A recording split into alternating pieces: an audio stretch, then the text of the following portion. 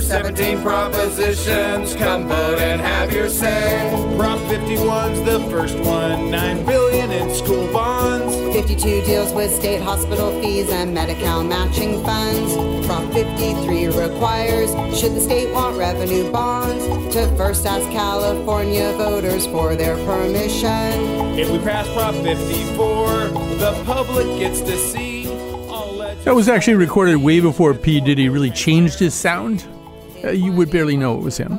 No, actually, that's something that was released in 2016. It's called the Proposition Song, written by the California Voter Foundation, because I think it's fair to say California is the is the golden land of ballot initiatives here in the United States. That might not turn out to be true, but in my perception, shaped by my great age and the fact that I remember back to 1978 with Proposition 13 and Howard Jarvis. It just seems like there's always like a lot of ballot initiatives there. In fact, that particular year, there were 17 propositions, which is why, in order to help you remember them, they wrote a possibly unmemorable song.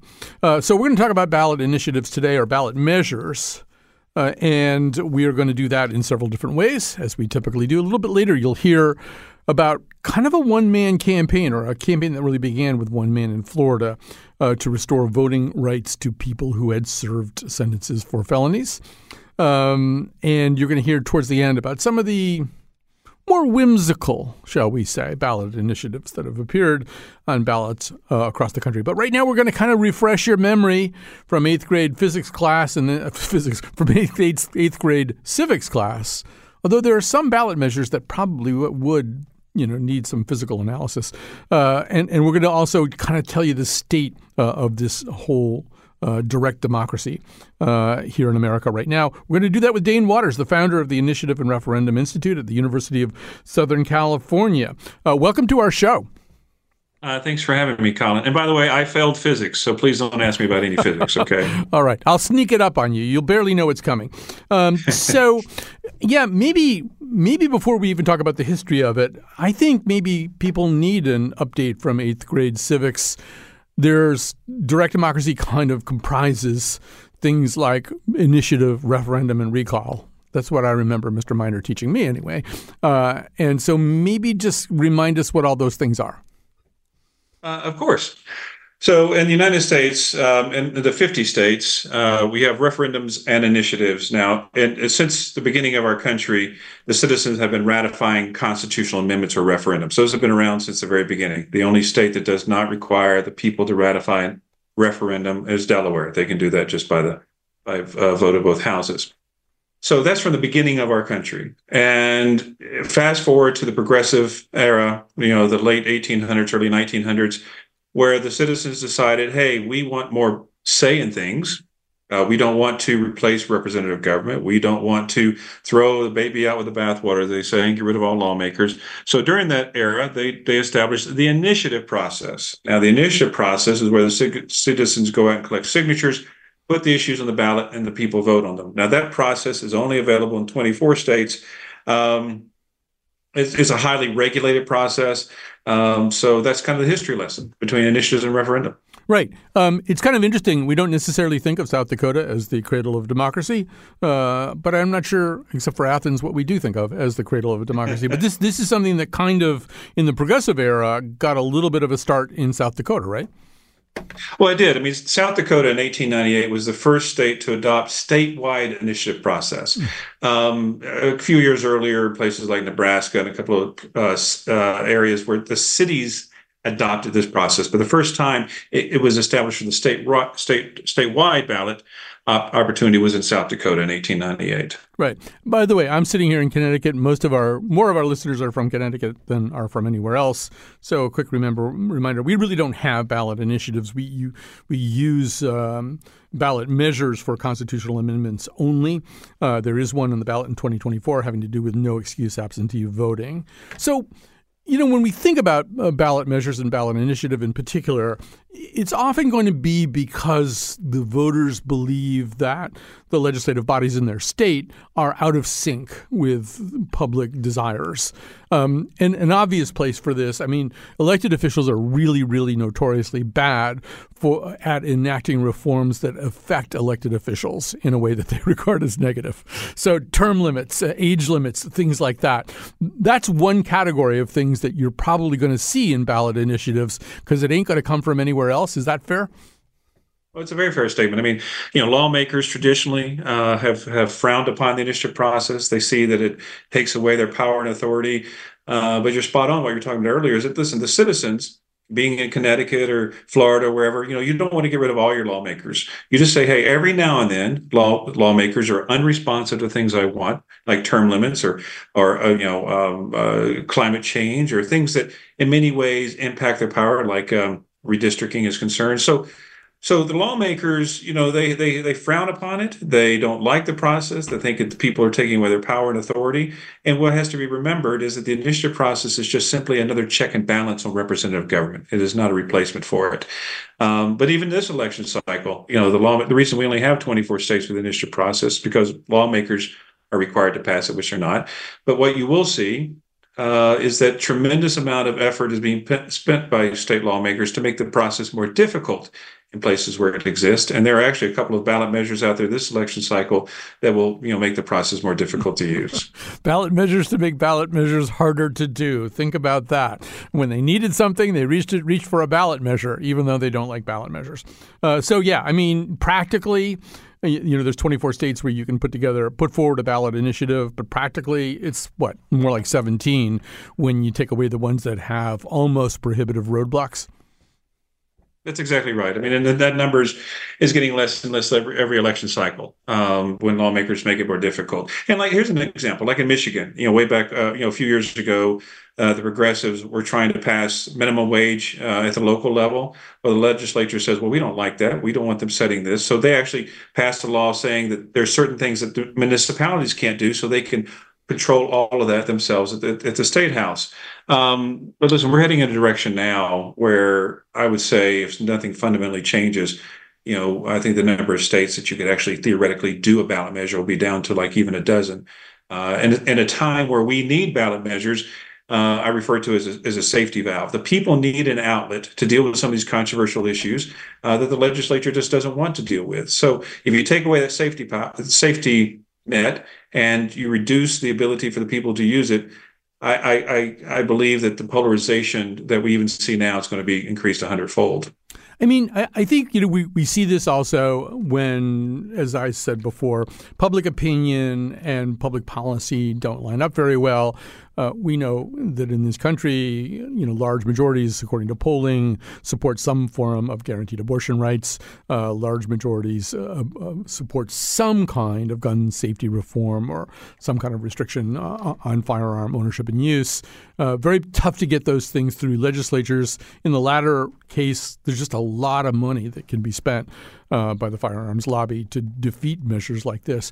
I wonder if, and this may be a question that's impossible to answer, but I'll ask it anyway. I wonder if sometimes lawmakers look at this stuff and go, fine, take us off the hook. You're right. We should do something about that. But I don't want to lose my seat by voting for it. So, yeah, knock yourselves out. Do a ballot initiative, and then it'll be on you, not me. Well, listen, that's very true. There are some examples throughout the history of the initiative process where lawmakers, whether it's abortion rights or it's a same-sex marriage or tax limits or, especially when it comes to tax and revenue issues where they don't want to be the ones creating or increasing taxes. They turn to the people and say, hey, listen, you guys, if you want to increase it, do it. I just don't want to look bad by increasing your taxes. So no, they use the initiative process as a scapegoat in many cases when they don't want to deal with these issues. Now, one very specific example about where the legislature just chooses not to listen to the people is term limits. You mentioned that earlier. Term limits has been one of the most prolific issues on the ballot at the ballot. Won 98% of the time and the people have made it very clear that they want term limits. Yet lawmakers, whether it's at local level or the national level, refuses to address that issue. And this is why I would argue we need a national initiative process. With the caveat that there are the right restrictions on it, so that the people can deal with these issues even at the federal level that lawmakers choose not to deal with. Right. And I mean, when we say like a lot of people. I mean, Pew's numbers are 8 in 10 adults, 79% favor maximum age limits for elected officials. Similarly, I mean, term limits, 87% favor limiting the number of terms that members of Congress are allowed to serve. But this is an issue with no traction in Congress because, of course, they would have to live with the results and they don't like it. I think another thing we should probably say is that one person's bad initiative is another person's great initiative. So I remember I was sort of a semi-conscious adult in 1978 when Howard Jarvis and a whole bunch of other people, it was really one of the more heavily covered ballot initiatives, at least in my lifetime. It was called Prop 13. It was kind of a tax revolt initiative. It especially targeted the property tax in California. And I mean, from a lot of people's point of view, maybe from my point of view, it kind of hamstrung government in not necessarily a great way. But as far as I know, people in California are very happy, overwhelmingly happy in polling to have their property taxes held at a certain level. But yeah, what's your take on that? Well, listen, I think that, when you talk, well, first of all, when Prop 13 passed in California, many people argued that that was the resurgent of the initiative process because it showed that people really can make fundamental, tangible changes. But lawmakers, this is what's interesting about the ballot process, or the initiative process specifically. It doesn't forbid lawmakers from ever, doing something to counter it. For example, Prop 13. The lawmakers at any point in time can choose to put another constitutional amendment on the ballot to overturn Prop 13. But they know how popular it is, so they really spend more time arguing that how terrible it is instead of doing something about it. And you also make a very valid point when you talk about what I say, beauty is in the eye of the beholder. There are issues that have passed that I think are absolutely crazy, yet there's 50% plus one of the people who thought it was the greatest thing in the world. And that's the beauty of our country, is that we do have differing opinions and views. And so I would argue that the initiative process, of course, is not a perfect lawmaking process, but it does give, like if Republicans are control of the legislature, it gives the Democrats and progressives an opportunity to do something and vice versa. So, Prop 13, I hear about Prop 13 all the time, but in the conservative world, they love it, think it's one of the greatest ballot measures that ever happened. Yet there's several people in California who would argue that it wasn't that good because it limits the amount of money that can go into other issues and other things that the people want. And the last thing I'll say about this is that when it comes to, like, for example, Prop 13, listen, when the people speak, they speak. The lawmakers should listen. For example, when the people vote for lawmakers, okay, they show. I've never heard of a lawmaker complain that, the people were too stupid when they voted for me. Okay, I never hear them say that. But suddenly the voters get stupid when it comes time to vote on a ballot measure. It's just kind of one of those arguments that I just find is just very, very childish and immature. So. Yeah, but there is that eye of the beholder thing. I mean, you and I probably agree about term. I know we do agree about term limits. I've read your CV, but Americans also support requiring all voters to show government-issued photo identification in order to vote, and that's at a high rate. Pew has it at 76-22. I see some of the ways that could be used to limit ballot access to people who are less advantaged or to make it just harder to vote. I'm not in favor of it being hard to vote. So you see something like that. But let me ask you about a specific one that did pass. So a few years ago, Oregon passed so-called Measure 110. This decriminalized a list of what we would call hard drugs. It passed with 58% of the vote. But it seems as though support has eroded since then. And I look at that, and I'm just kind of playing sort of devil's advocate here. I mean, if in fact we say legislatures are mostly good, what they're good at probably is long debates about something in which pros and cons are weighed and maybe certain ideas come to light that don't naturally occur to people. And then, kind of regulations review, like how are we going to implement this thing? How are we going to make it work? Most legislatures have a regulations review process in where the lawmaking body kind of interacts with the executive branch. How are we going to create a structure where this works? And I wonder about something like 110. I'm not even saying it was a bad idea, but it does seem as though people who voted for it in some cases are less happy with it than they thought they were going to be. So your thoughts on that? Well, listen, I agree with that. I did some work on the Brexit campaign, and now the argument is if the vote was held again today, 80% of the people would vote to stay as part of the the European Union. So, listen, once again, lawmakers and passing laws it's not a perfect science, and people change. People's moods change over a period of time. I mean, we had slavery, right? We had slavery and then finally, we started using the initiative process and ballot campaigns to try to abolish that and give greater rights to minorities. So when people's sentiments change, but the laws that govern their lives need to change as well. And so if Prop 110, if people are saying that, okay, well, unintended consequences, we don't really like it, two things very easily could happen. If the legislature is listening to that, they could put an amendment on the ballot for the people to overturn it, or the people themselves, whoever the proponent of 110 was. I mean, they actually could put another initiative on the ballot as well. So there's a check and balance on it.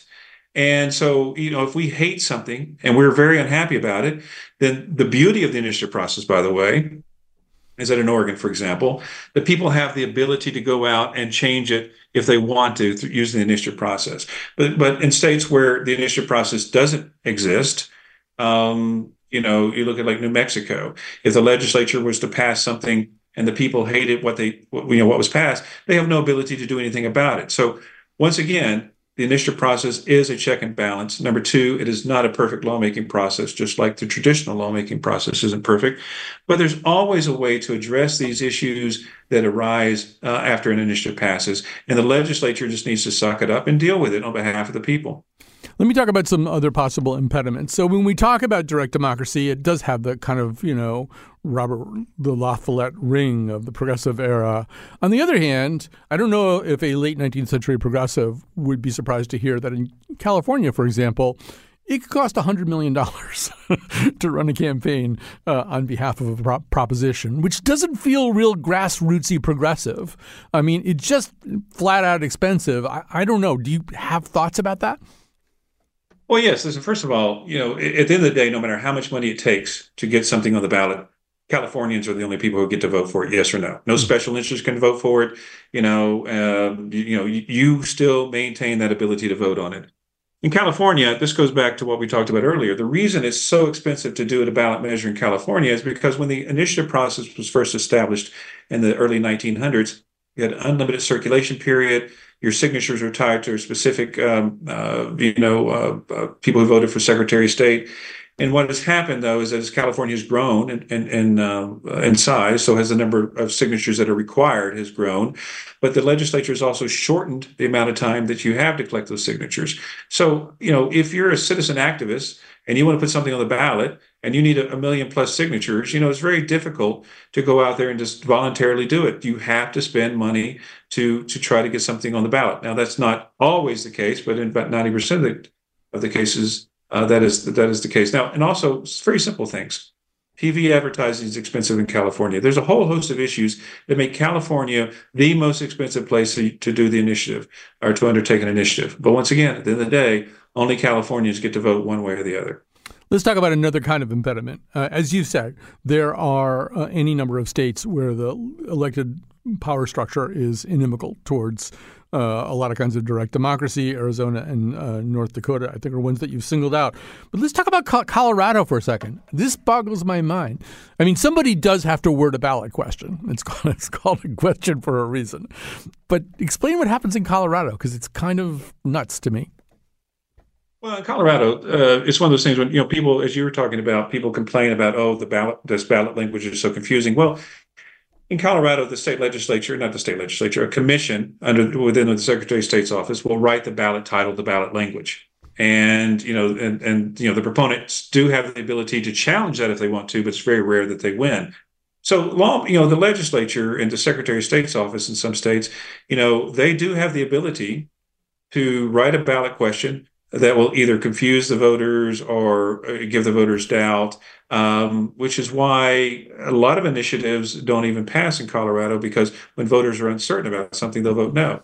It's Colorado's process is one of the most laborious processes there is when it comes to initiative process. It's not a model that I would want anyone to emulate, to be honest with you. But it does show the power of government. If the government is opposed to something, they will do everything in their power to keep it from being on the ballot. Everything like, they'll decertify signatures because the signature collector wasn't a resident of the state, or, whatever the issue may be. So they're always looking for ways to make it more difficult. And Colorado, once again, is a perfect example where the the legislative bodies as well as the executive branch exert some power and authority over, muddying the waters, as we say, before the people have the right to vote on something. Right. In North Dakota, I believe you've got to win in 2 cycles. It's like you just prove it wasn't a fluke the first time. I mean, that strikes me as also a very deliberate attempt to impede all this. Well, it is. I mean, I've always been an advocate, like whatever is good for the goose is good for the gander. So whatever the requirements are for the legislature to pass something, those should be the same requirements for the citizens to pass something. But lawmakers want to always believe it is, there needs to be 2 standards, one for them, which is not that laborious, and one for the people. And so, these dual votes, some people argue that, well, you pass it this election cycle, and as you pointed out, maybe 2 years from now, the voters may have changed their minds. But, that once again limits the people's ability to be that check and balance. It's very frustrating for the people to have to wait, or proponents to have to wait for 2 election cycles. So it's those kind of reforms or changes that the legislature has passed that really reduces that number of 24 down to 17. So one of the kind of truisms about all this, particularly within political coverage, is to talk about ballot initiatives in terms of driving turnout. My sense is your mileage may vary, and a lot of it has to do with what academics would call the salience of an issue. So, yes, I mean, in years past, if you had a gay marriage question on the ballot, chances are an awful lot of gay people and people who had very close friends and family members who are gay people, they're going to show up and vote, even if they hadn't voted in previous cycles. I think this time around, probably a lot of these abortion rights ballot measures are going to, once again, drive turnout in certain states. I'm not sure ranked choice voting does the same thing. Could you talk a little bit about how you see the connection between those 2 things, turnout and a ballot measure? Well, yeah, I mean, traditionally, if you look at statistics, ballot campaigns, well, initiatives specifically, not necessarily referendums put on the ballot by the lawmakers, but initiatives are usually a drive voter turnout, because most of those issues, like it's like abortion issues, redistricting, term limits, things of this nature, where death penalty, whatever the issue may be, people, these are the issues that are typically the most controversial, those that have the most emotions associated with it, and so there are people out there who pick and choose which ballot they want to be on as a way to drive voter turnout. Not just for their issue, but also for presidential elections, congressional, elections, as far as mayoral elections. This election cycle is going to be no different. I mean, I'm not a soothsayer, but my gut would be that it's going to be Trump versus Biden in the election, and the progressives are going to need whatever extra tools they can in key strategic states for Biden to win. Which is why if you put on an issue like abortion, that's going to drive voter turnout. I mean, it really is, especially among women who definitely want their voice to be heard on this issue. So it's premeditated in many ways. When people sit around and decide, I want to do a ballot measure, not everyone, but a lot of people say, okay, where's the best place to put it? Okay, and historically, if they need an extra bump in the voting for a progressive or a conservative, then they will put that ballot measure on the ballot specifically for that. And I think you're going to see that this election cycle as well. Let me give you an opportunity to vent against my profession, because I think we might have it coming. even I might have it coming. So, I mean, I would think that you probably think that the press does a pretty crappy job of reporting on this stuff. We're much better at person-to-person horse races. It's easy. I mean, it's easier for me to remember Howard Johnson than exactly what was Howard Jarvis than what was in Proposition 13. But we like political horse races. We know how to do that. Often we don't pay that much attention to the ballot questions, which means that the voters don't even know the questions are there in some cases. So yes, I will give you 45 seconds to vent against journalism. Well, actually, I'm not going to vent too much about journalism on this, because, listen, what I vent about journalists is that they don't do enough to cover issues that are being considered in the state legislatures. Okay, when an issue is being put on the ballot by the people, you do have the proponents pushing it, the opposition pushing it. It's all more transparent in the public domain. People argue about who's funding it, who's not funding it. So honestly, an initiative will get more coverage than the traditional laws that are passed in the legislature. So if I was going to really get on the legislature, on the media, it would be about doing a better job of covering what's actually happening in the state legislatures. Because when it comes to ballot measures or initiatives specifically, the press typically does step up in many cases, not in all cases, but in many cases to cover it. All right, we should probably stop there. Although, I mean, you've alluded to it a couple of times. One thing we don't do, because we can't do, is we don't have a national vote on a policy question like abortion or gun safety or anything like that. And I assume in order to do that, we'd have to amend the Constitution, which is also impossible to do these days. Well, it is at the federal level. It is almost impossible, and the legislature is not going to do. The Congress is not going to do anything to make it happen. But I am a firm believer that as we all know, there's extreme polarization on both sides.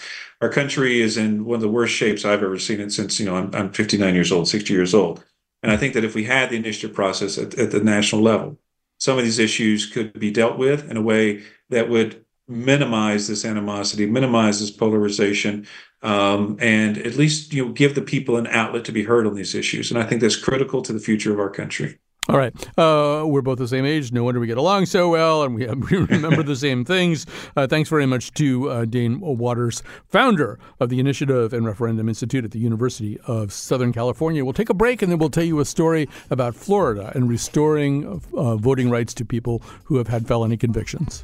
I wouldn't need ID. It's the question. It's the questions. Boy, it's the questions. It's my questions. Come on, some questions. It's the questions, y'all. It's a question. Y'all, the questions. Talking about the questions. It's the questions, girl. It's the questions. It's the questions. Come on, the questions. And the shots is out. It's the questions.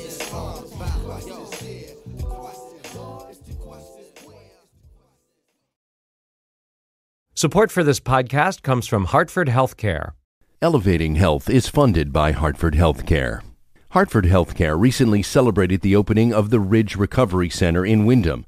Christy Scott, Vice President of Clinical Operations, describes this new state-of-the-art destination for healing. Individuals will come if they're suffering from substance use disorder and get individualized treatment. They can stay up to 3 to 4 weeks and receive family therapy, individual therapy, group therapy, and lots of other holistic care like yoga, trail walking, acupuncture. So it's going to be a great place for people to come and heal. For those seeking recovery, finding it close to home can sometimes be challenging. Many individuals travel to Florida and other states that have more treatment centers. So we're hoping by doubling our capacity at Hartford Healthcare, the individuals can stay in their home state with their family and support systems close by. To learn more, go to ctpublic.org/elevatinghealth.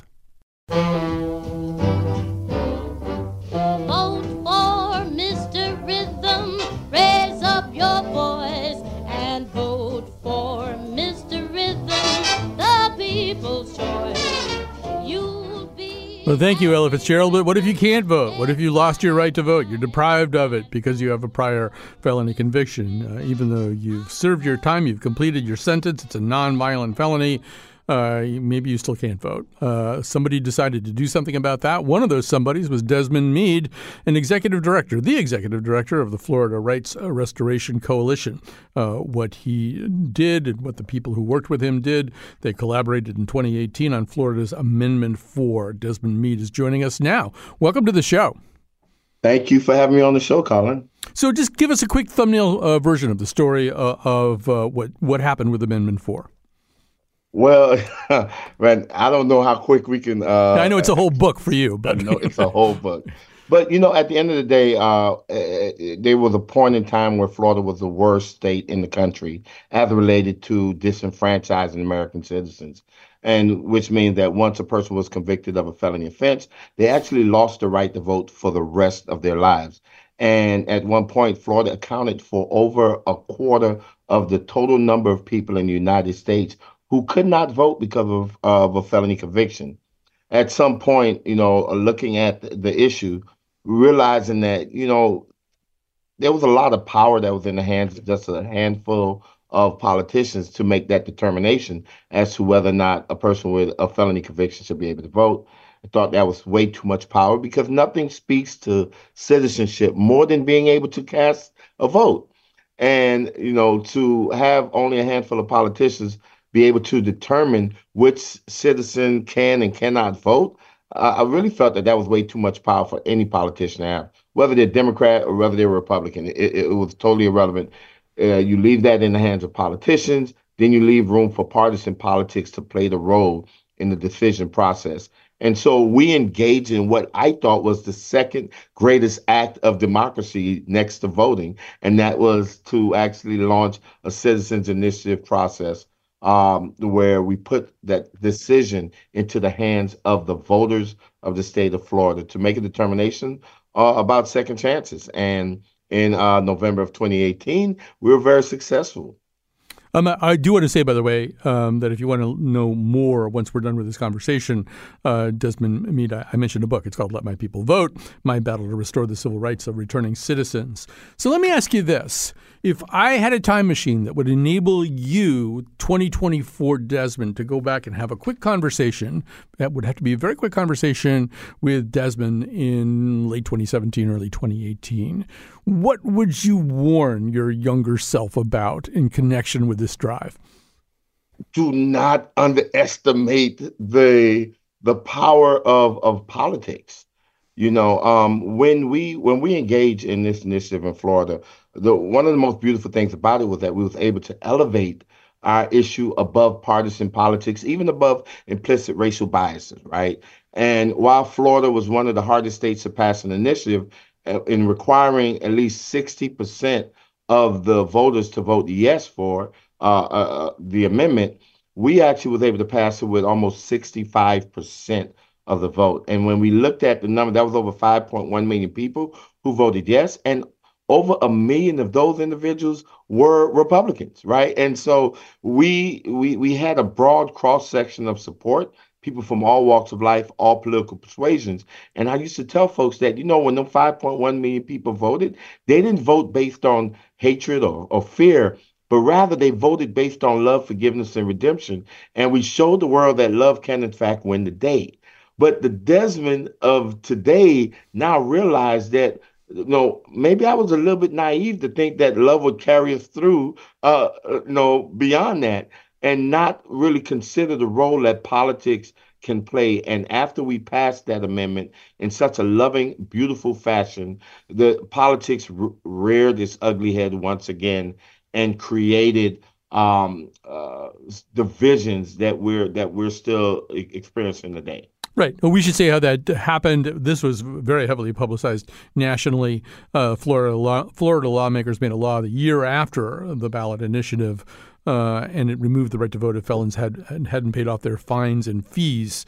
Yeah. And that sounds simple, but what people didn't understand, maybe reading about it, is how easy it is to accumulate fines and fees while you're incarcerated, right? Well, I think it goes even beyond that, right? Because it's an issue that we're dealing with today in the courts, right?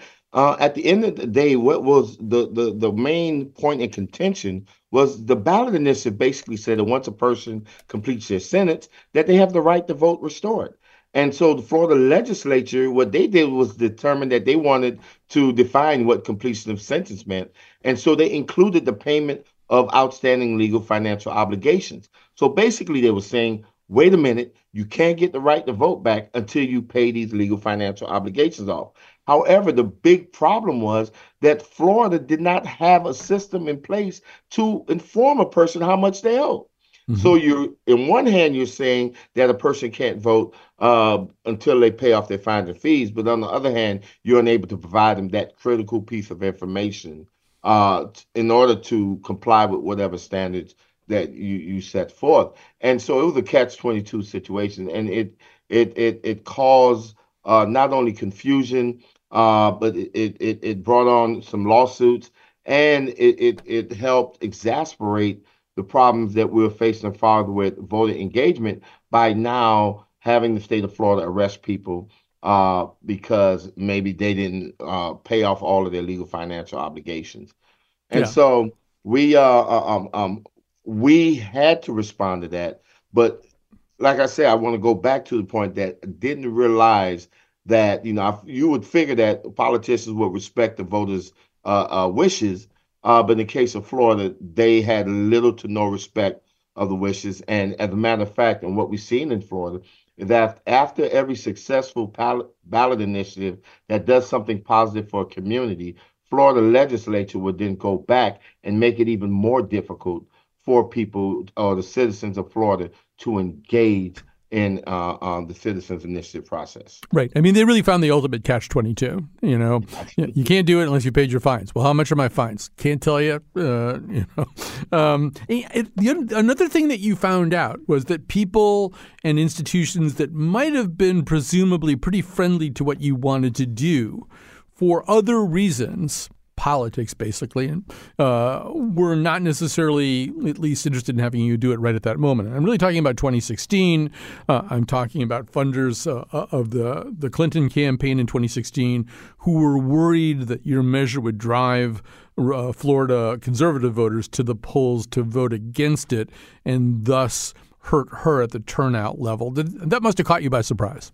Yes, it really did. Let me tell you, I was very naive going into this, and I remember telling folks a while back that if I would have known what I had to endure during the ballot initiative, I may not have actually started that process, right? But of course, I was really looking at things from a pure perspective, and so I'm thinking that listen, folks ought to be excited about people being able to participate in democracy, right? And it shouldn't be political, and we wanted to elevate it above it, but we've seen politics play a role. We've seen people against this because they perceive that, the people who are going to get their rights restored are mainly African Americans who mainly vote for the Democratic Party. And that was so far from the truth.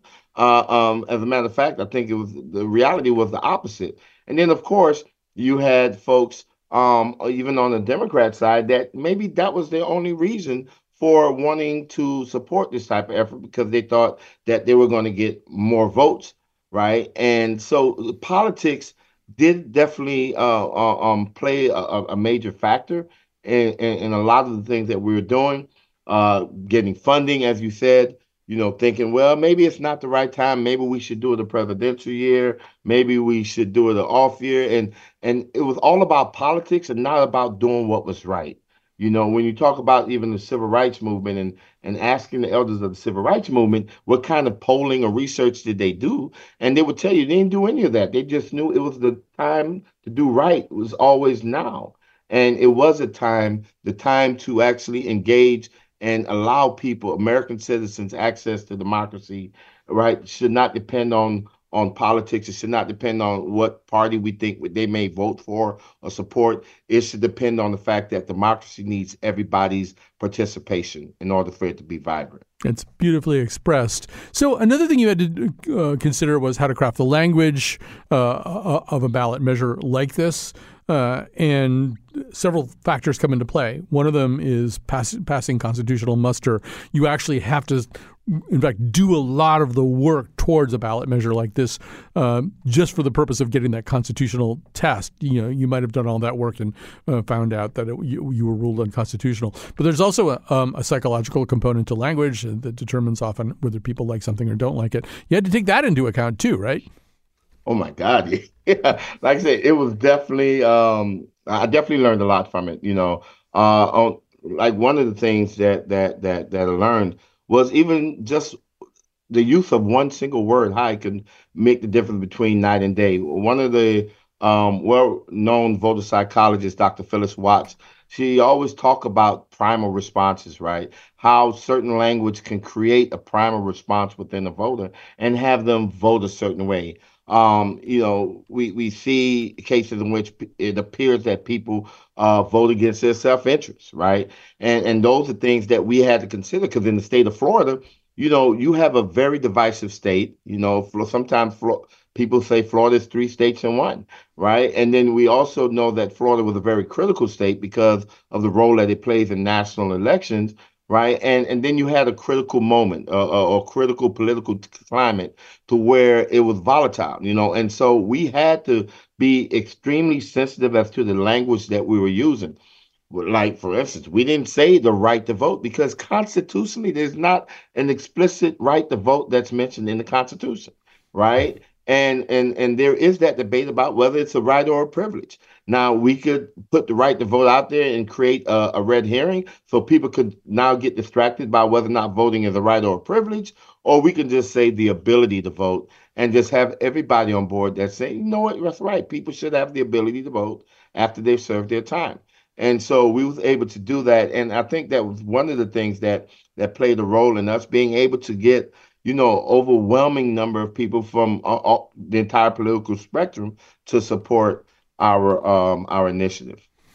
Oh, Desmond Meade, I could go on. This is really fascinating stuff, but we've got to wrap this up. I do want to remind people that his book is Let My People Vote. I also just realized you're a MacArthur Genius Grant recipient. We had a MacArthur Genius Grant recipient on the show yesterday. I got to find a genius for tomorrow's show. We're on a really good streak here. Well, look, could I one up this a little bit? Okay. One up, yeah. Yes. So last year, 2023, because of our efforts with Amendment 4, we were also nominated for the Nobel Peace Prize. Woo! By the same organization who nominated Dr. Martin Luther King. Wow. That is impressive. Thank you so much for sharing your story today. This is terrific. Thank you for having me. All right. We'll take a quick break. We're going to come back. We're going to talk to you about some of the less publicized ballot initiatives.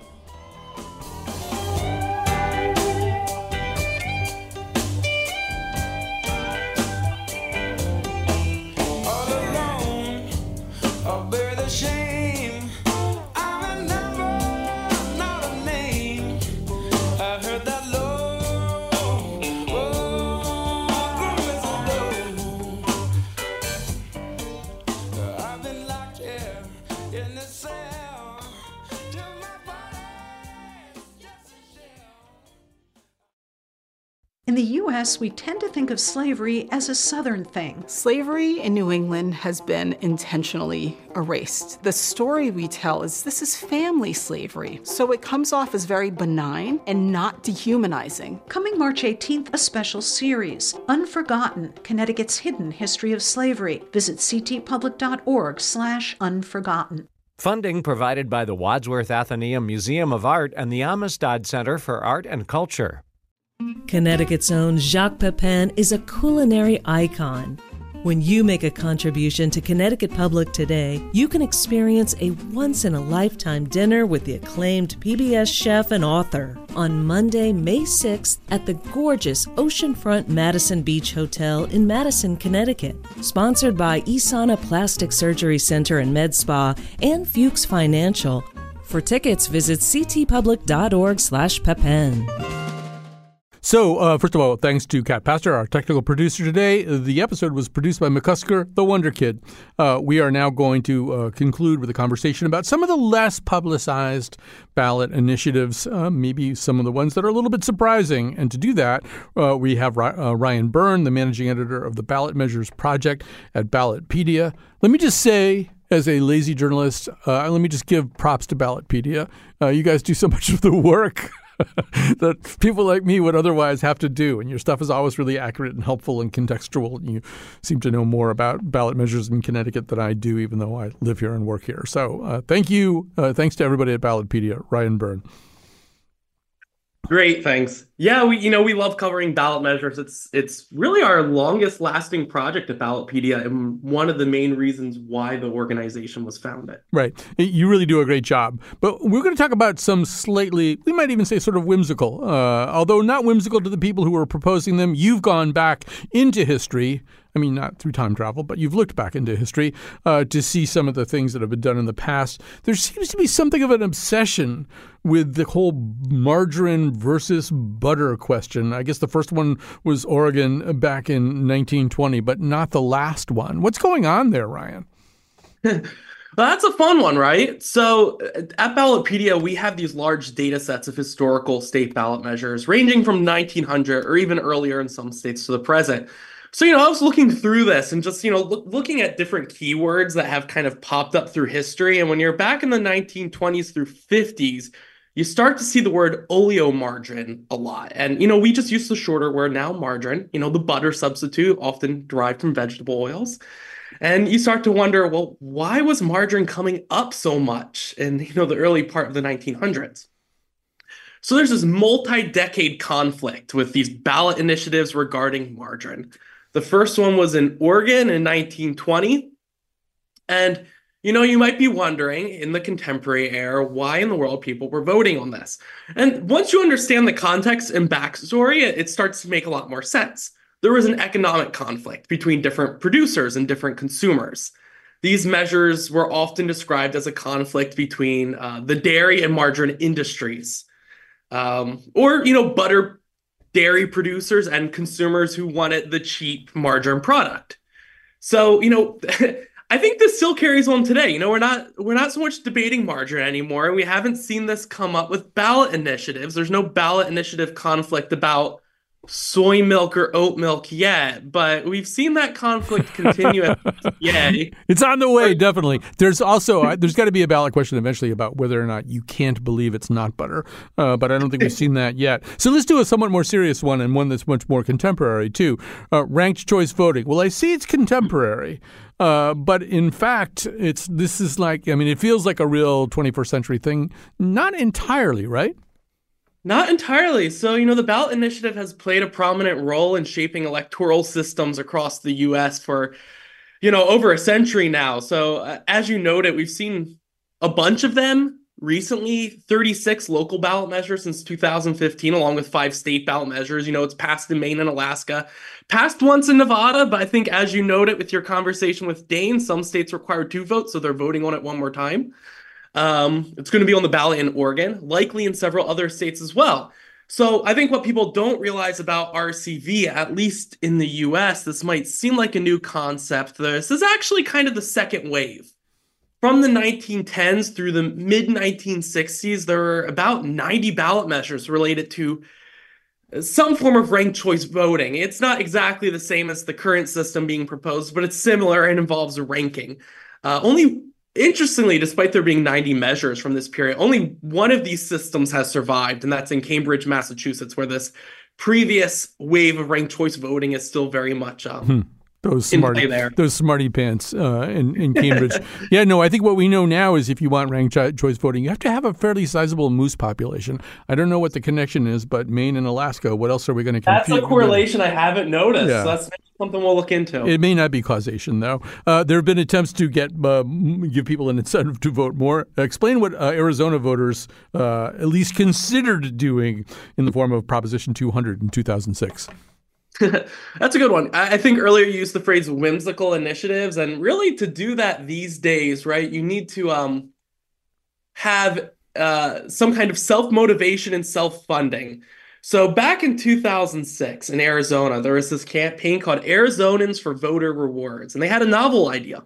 We often hear that voter turnout is not very good in the US and that it should be higher. So Arizonans for Voter Rewards thought of the idea of, well, let's reward a random voter with $1 million. It's a voter lottery, right? The man behind this initiative, Mark Osterloff, that was very much his idea: boost voter turnout, provide a financial incentive.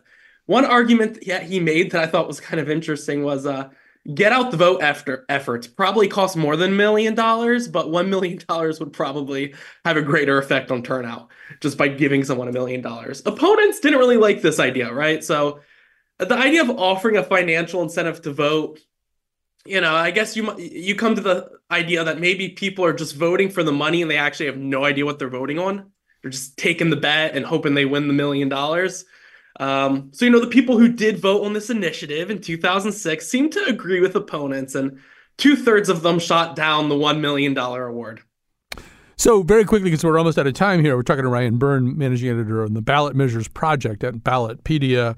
So imagine that you and I got into a big argument about margarine and butter. Let's say we had that argument in Iowa because there's a lot of cows in Iowa. And let's say that we decided let's settle that with a duel. Actually, in 1992, voters addressed that whole question of dueling in Iowa, which I wouldn't have guessed was a major thing anyway. Iowans seem so, agreeable. But what did they do about that? Well, there's actually a number of state constitutions that historically prohibited dueling, or they prohibited, as in the case with Iowa, you couldn't duel and hold office. So if we got in a duel, neither of us would be able to run for office thereafter in Iowa.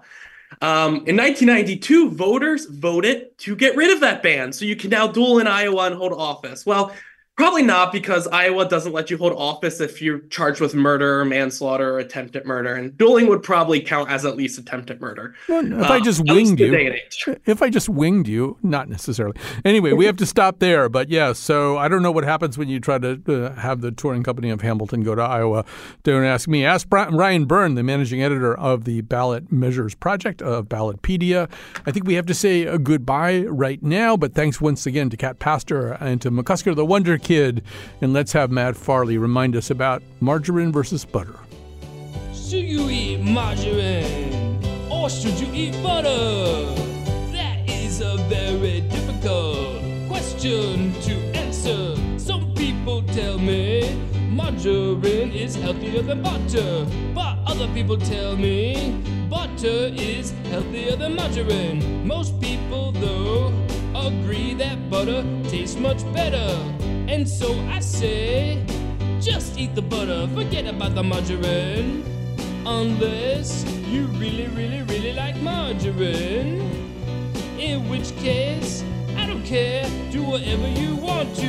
Me personally, I prefer the butter over margarine. But some people tell me I'm gonna die if I keep eating butter. And if I want a taste that's at least similar to butter, I should eat margarine, and then I won't die as soon as I would have died if I had just eaten the butter.